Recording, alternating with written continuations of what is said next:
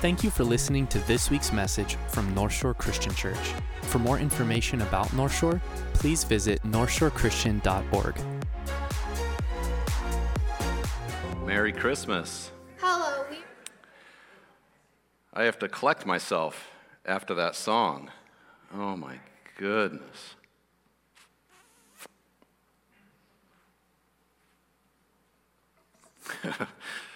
Wow. There's something amazing about that song. There's something divine, right? It's actually the series that we're doing for Christmas. It's called O Holy Night. That is the focus, that is the emphasis for us for Christmas this year. And we're going to take parts and pieces of it and focus on it and look at the spirit and truth in it and the goodness of it. And we're excited about it.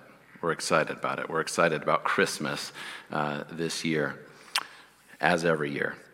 We want to start by telling you the history. It wasn't just an artist in isolation that wrote this song and then it just kind of like has lived within the church. There's a lot more to the story.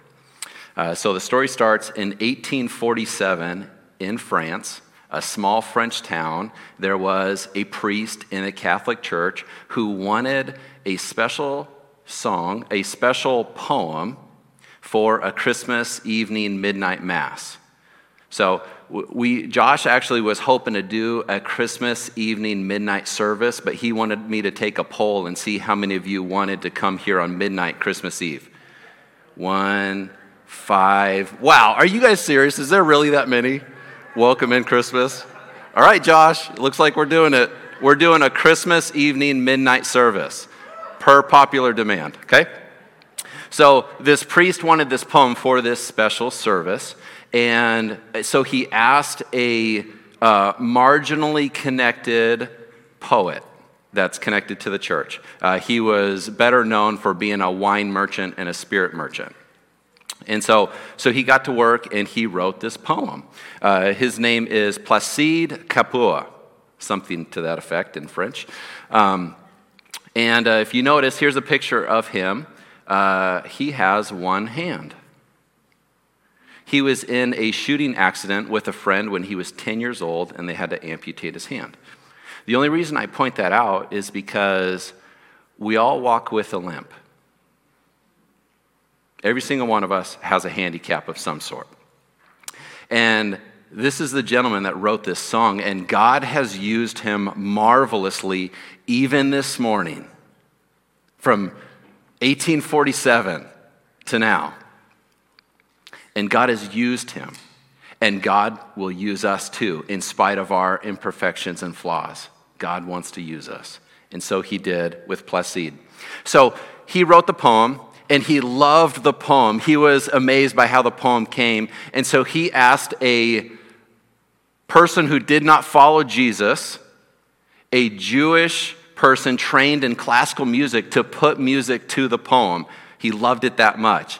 And then he loved it even more. So it went to the church, and it took off within the church. And it was amazing.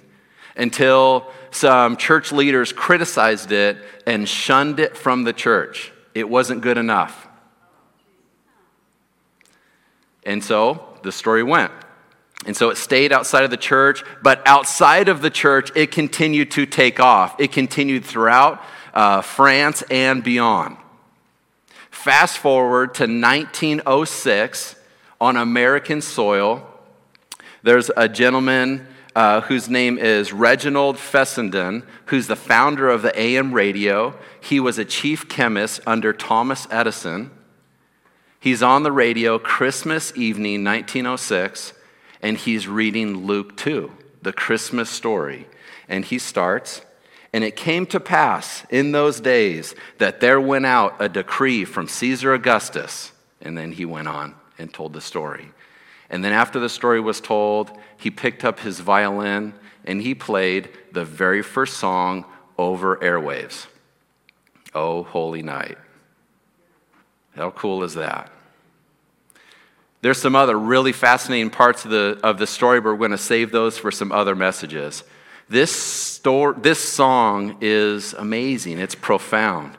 As I did some research in it and talked to some fellow believers about the song, there's a few quotes that just kind of stood out to me that I wanted to bring before your attention this morning. One of them was, this was written, "There is no other Christmas song. This is the pinnacle. Period." That's a strong statement. One of our fellow staff, Dan Richards, he says, "I've seen this song being sung among secular crowds and them falling on their knees. I've heard worship leaders say, this might as well be the Christian anthem." It's that much, right? A part of us. Oh, holy night. As we dive into this, we very much, we're just participating in this, but I want to just kind of take, there's a lot of different versions and variations of artists put their touch on the song. And actually one of my favorite renditions is by a men's choir. But I want to present to you just a different one, and I'm going to actually have them bring the house lights down just a little bit. You can do that at home too, bring your house lights down 25%. And if you want to, just close your eyes. I just want this to be experiential. Just sit in this song. This is a 1-minute segment of it, so it's just a clip of it.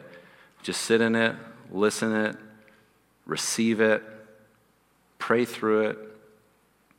Let's play that clip.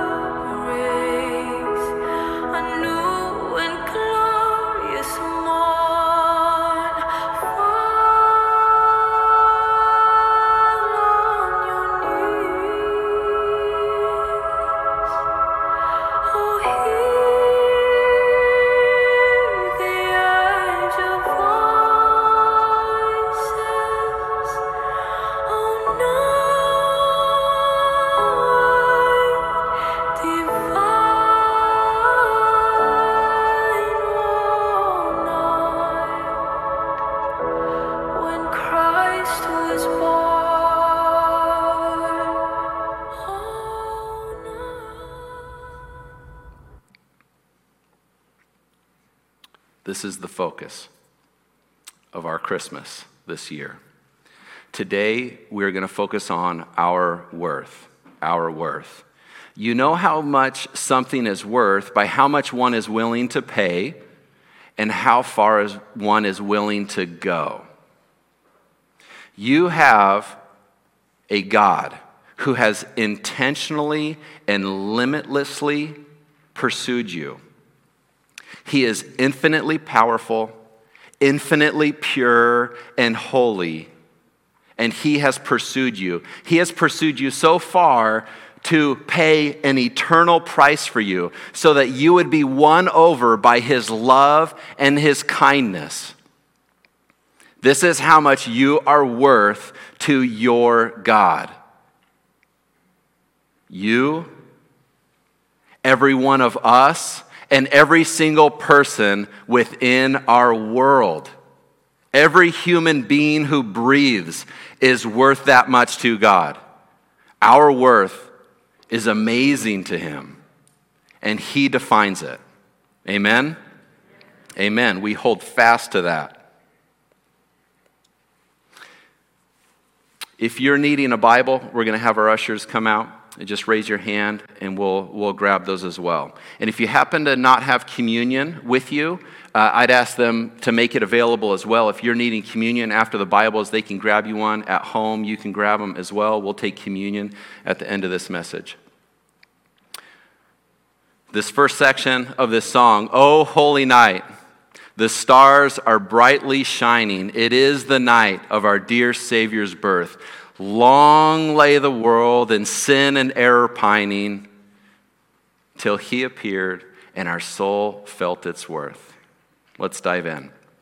Oh, holy night. Holy. Holy. Let's talk about that word.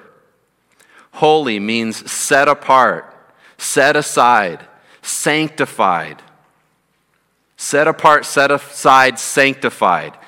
2 times in the Bible, this phrase is used. Holy, holy, holy. And it's all to God. Isaiah 6, Isaiah is in the throne room of God. He's before the presence of God. And there's angelic beings proclaiming, this God is holy, holy, holy. Same scene. Fast forward to Revelation 4, John is in the throne room of God before the presence of God, and angelic beings are proclaiming, this one, there is only one, there is no other like him. He is holy, holy, holy. There is no other that is more holy. He alone holds this title. He is completely perfect in every sense of the word. He is completely other, none like anyone else. He is perfect, he is pure, he is righteous. It is inherent and intrinsic in him. It is who he is. It is who he is. You have been made in God's image and God's likeness. That means so much, so many amazing things. Every single human being made in God's image and God's likeness. One thing it does not mean is that you are holy. You were not made holy. God alone is holy. And in order to become holy, you have to be made. He has to impart that on you, impute that in you. He makes things holy. And that is possible through Christ. That is possible to receive his righteousness and us to be called holy as we surrender ourselves to the Lord. We put our trust in the work that he's done on the cross that we could not do for ourselves. And therefore he says, now you are. Now you're holy. Now you're righteous. Now I give you what is mine to give. I make that in you. And you get a share in my character. Amen? Oh, holy night. This night was set apart, sanctified, orchestrated by God for a very special purpose. Oh, holy night. The stars are brightly shining. The stars are brightly shining. Why are the stars brightly shining? Well, because they're outside, right? Because there was, as Luke 2 says, there's no room for them in the inn, right? Any of you born out under the stars? I'm looking for hands. Anybody online? Meager beginnings, humble beginnings, like a lamb, out in the field, out in the pasture. He is the lamb. He was born in a field even, in a stable even, where farm animals were born, under the stars at night, and there was no place for him. He wasn't in a clean hospital room. They weren't around their family. The stars are brightly shining because he's out there like a lamb. From the beginning to the end, he came like a lamb, and he was the lamb that was slain, and he's coming back again. He continues to be the lamb. The stars are brightly shining. This was his humble beginnings under the stars. We know a lot about stars. Stars are cool. I love stars. Stars are amazing. You like stars too. I'm telling you. Your favorite star is 97 million miles away. It's called the sun. You love the sun. We love the sun, especially here. It is precious, right? It is a precious commodity. It's rare, right? 10 million degrees on its surface. I live 16 miles away. This is 97 million miles away. I brew my coffee at 205 degrees. 200, 205, nice tight range. It's 10 million degrees on its surface. by design, intricately designed. We don't have multiple suns. We have one, perfectly distanced 97 million miles away, as we are perfectly tilted on our axis. As we orbit this 97 million mile away sun, right? Perfectly. The next star is 25 trillion miles away. I can't even compute that. 4-point-something light years away. I don't even know what that means. That probably takes a long time to get to, right? The stars are brightly shining. This is God's perfect orchestration of the universe, of history, of this scene, of this time and this place, of the King to come in humble beginnings, in a holy, divine way, for you, for me, for the world. There's something interesting about the stars, naturally as well as spiritually. When it gets dark enough, that's when you can see the stars. When it gets dark enough, that's when you can see the stars. True naturally, as well as spiritually. You have to be hungry for Jesus. You have to be thirsty for Jesus. He came for those who thirst. You have to be sick. There is a prerequisite in coming to Jesus. You have to need, and you never outgrow that. You can't ever outgrow that. The stars come out when it's dark enough. And this is when he came. Oh, holy night. The stars are brightly shining because it is the night of our dear Savior's birth. Of our dear Savior's birth. Savior, that's a powerful title. To be the one who saves. To be the one who saves, the one who redeems, the one who rescues, the one who helps, the one who protects. Now, in all fairness, there's been a lot of so-called saviors throughout human history. There's all sorts of them.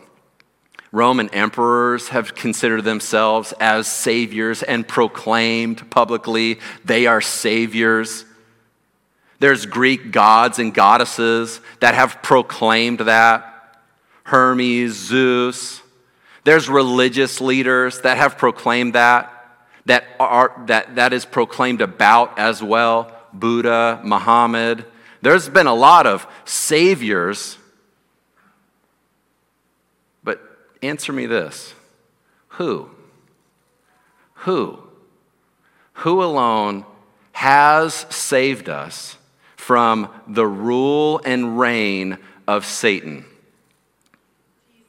Of sin within you, the rule and reign of sin within you. The consequences of sin forever. Who has saved you from purposelessness, meaninglessness, hopelessness?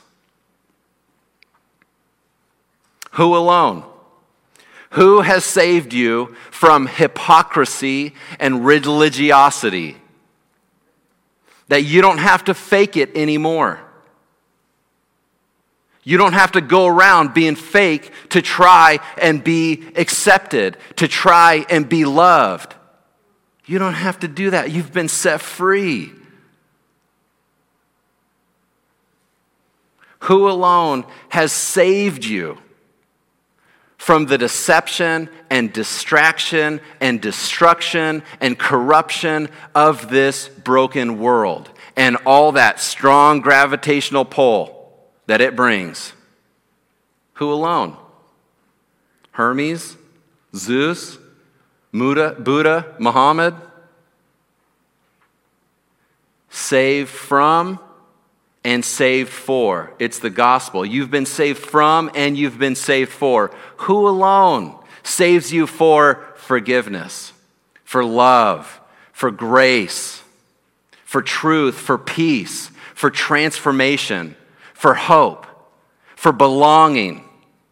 Who alone saves and saves you for purpose and meaning and truth and hope? There's only one. It's Jesus. Oh, holy night, the stars are brightly shining. It is the night of our dear Savior's birth. And he came as a Savior because long lay the world in sin and error pining. Meaning, for a really long time, the world had been stuck in sin. Stuck in sin and error pining. How many of you have pined? It's kind of an odd way to say it, right? We don't use that word. Have you ever been in so much, let's go physical first. Have you ever been in so much physical pain and it didn't go away? You almost ran out of tears and you longed for relief. You pined for hope. Have you ever been in so much emotional pain, crushed, destroyed, devastated, heart-aching, and it didn't go away, and you pined for relief from that suffering? Long lay the world in sin and error pining. For a really long time, the world has been stuck in sin and the subsequent consequences of sin and the suffering, and longed to be set free from sin and the hurt and destruction and pain of sin. Anybody been there? Amen. So we get it. Long lay the world in sin and error pining. Yes, I've been there. It's what the Bible says. It's what the human history says. Pining for relief. And it's appropriate because as Romans 3:10, 3:23, 1 John 1:8 say, if we say we have no sin, we deceive ourselves and the truth is not in us. It's a part of every single one of us. Because there's no one who is righteous, no, not one. No one understands, no one seeks God in and of ourselves. For all have sinned and fallen short of the holiness of God, of the glory of God. So yeah, long lay the world in sin and error pining. But we're talking about Christmas, right? Why are we talking about all this? We're talking about Christmas. Let me ask you this. This is why. What is the beauty and magnificence of Christmas? What's the beauty and magnificence of Christmas? I have a picture here of compare and contrast. Is the beauty of Christmas snow? Which, let's take a minute. Actually, let's pray, okay? Everybody bow your heads, close your eyes, let's pray. God, we would really love some snow tomorrow. We love snow. We love that you made it. You say we're pure as white as snow because of Jesus Christ. Therefore, we'd love to see it. In the mighty name of Jesus, all God's people said, amen. Hey, there's a lot of amens. That's awesome. I thought I was totally tricking you. That's awesome. Snow is beautiful because it beautifies. That's part of what snow does. It beautifies, it magnifies, right? What is the beauty and magnificence of Christmas? Is it snow? Is it trees? Is it nice clothes, nice food? Is it belonging? Is it that setting? Would you show that slide up? Oh, we're getting there. Is that what the beauty and magnificence of Christmas is? Or is it this, oh, holy night, the stars are brightly shining. It is the night of our dear Savior's birth. Long lay the world in sin and error pining until he appeared. Until he appeared. Now, by no means do I have any intentions of demonizing, poo-pooing, any of the beauty of, say that picture. The Lassards do a lot of those things, right? We would hope that those things, the gift sharing and belonging and niceness and decorations, would be an expression of right? Out of the overflow of the heart. It's an expression of the grace and the love and the belonging, acceptance, and all that, not a distraction from. We would hope it would be an expression of what God has done and what he's done in your life, not a distraction from what God has done in your life. But the beauty and magnificence of Christmas is that he came till he appeared. And the soul felt its worth.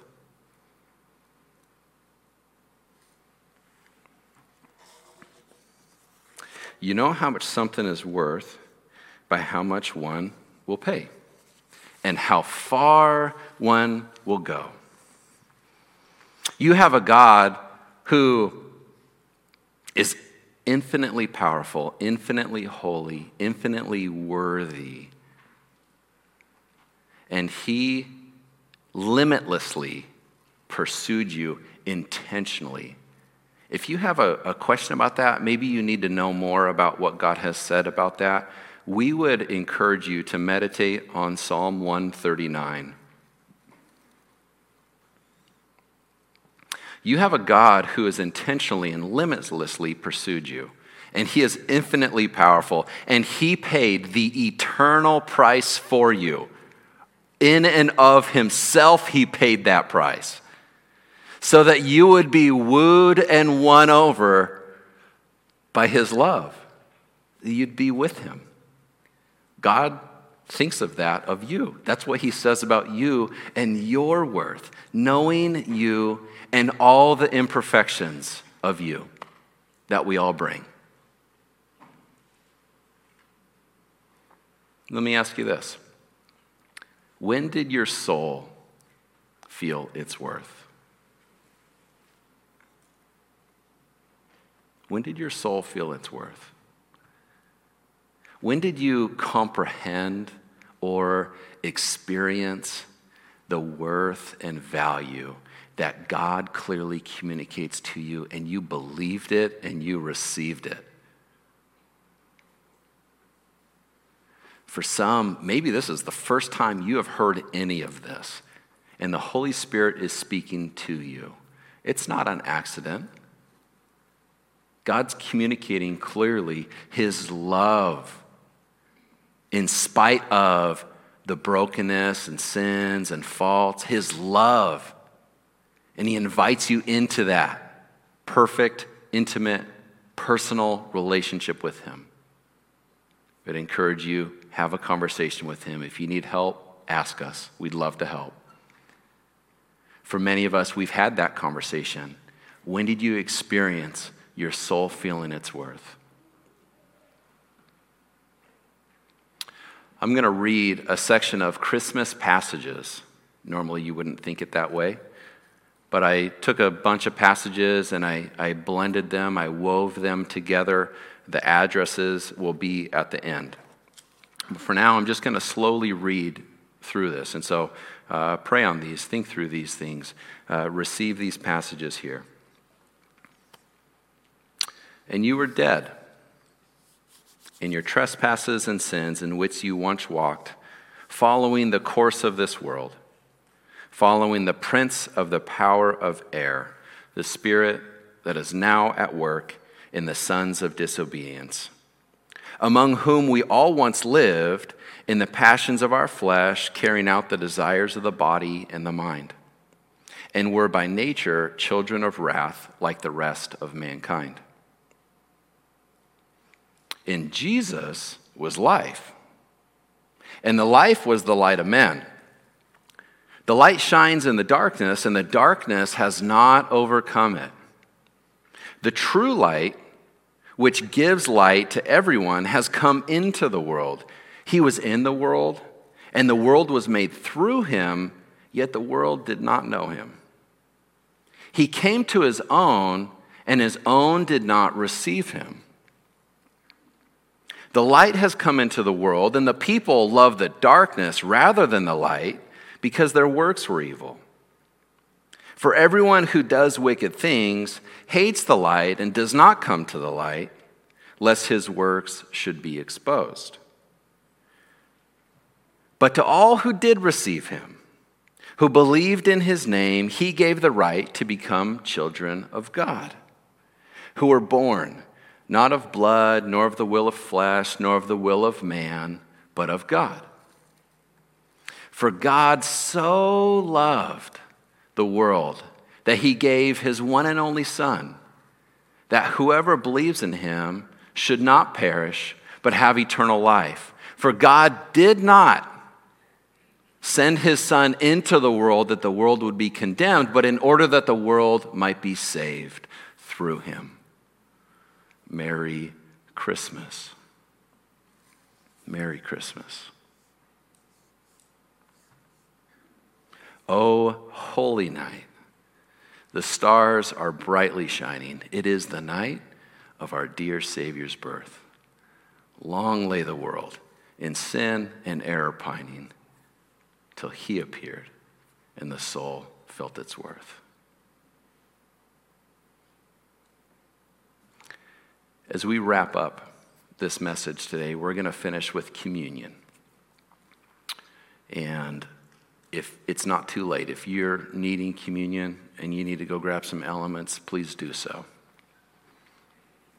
Our hope in this message is not as much that there would be something that you would do, but more that you would be. So when we say, what's your next step? We would hope your next step would be 3 things. And it's our meditation for communion today as well. We would hope that you would be in awe of your Savior. You would be in awe of him. You would find yourself in wonder of him. You would find yourself in amazement of him. You would grow in your awareness of his awesomeness. We would also hope that you would be aware of your sin. The beauty of Christmas is that God came down, God came near through his Son with the backdrop of sin as the setting. It's not that he just came, it's that he came with the backdrop of sin and the horrific consequences of sin in and through the world. And every single one of us has a part. And so we would hope in Christmas that you wouldn't try and pretend that doesn't apply to you.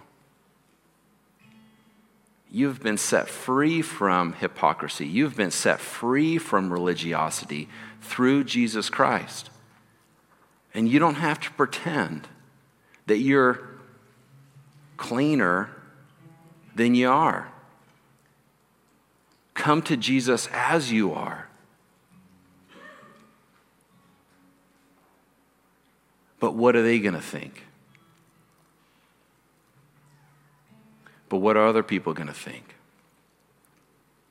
It's not about that. It's about you and your Savior. It's about you walking before your Savior. For those who walk in the light, as he as himself is in the light, have fellowship with one another.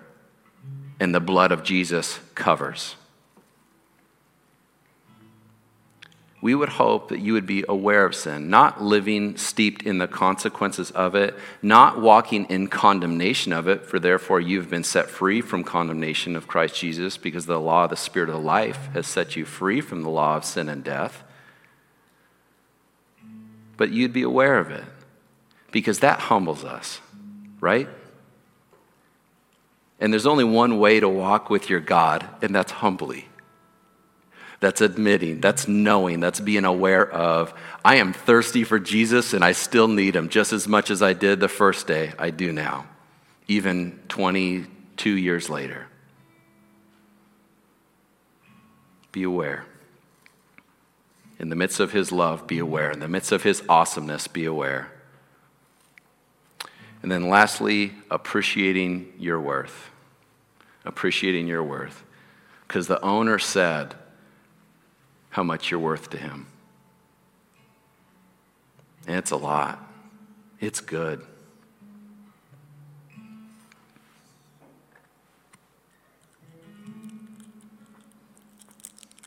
This piece of bread, actually, let's take some time to pray. Let's pray. Let's prepare our hearts. Take a minute. Have a conversation with your Lord.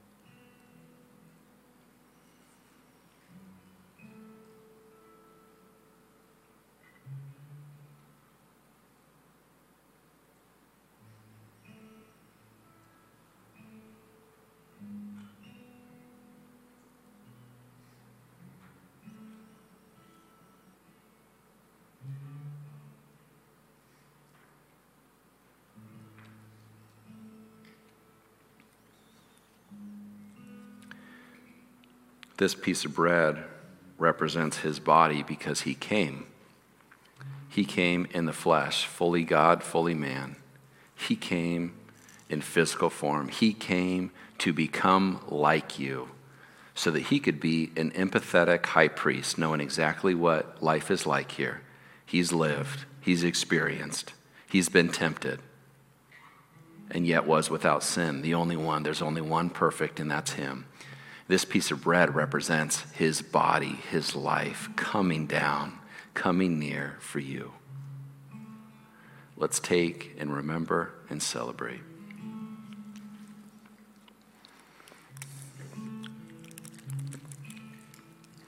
And this cup, it represents his blood to the fullest extension of his love. Coming down wasn't where he stopped. He stopped at the point of death. Poured out so that our sins could be forgiven completely, that he would forget them, paid in full by the Son himself. Let's take and remember.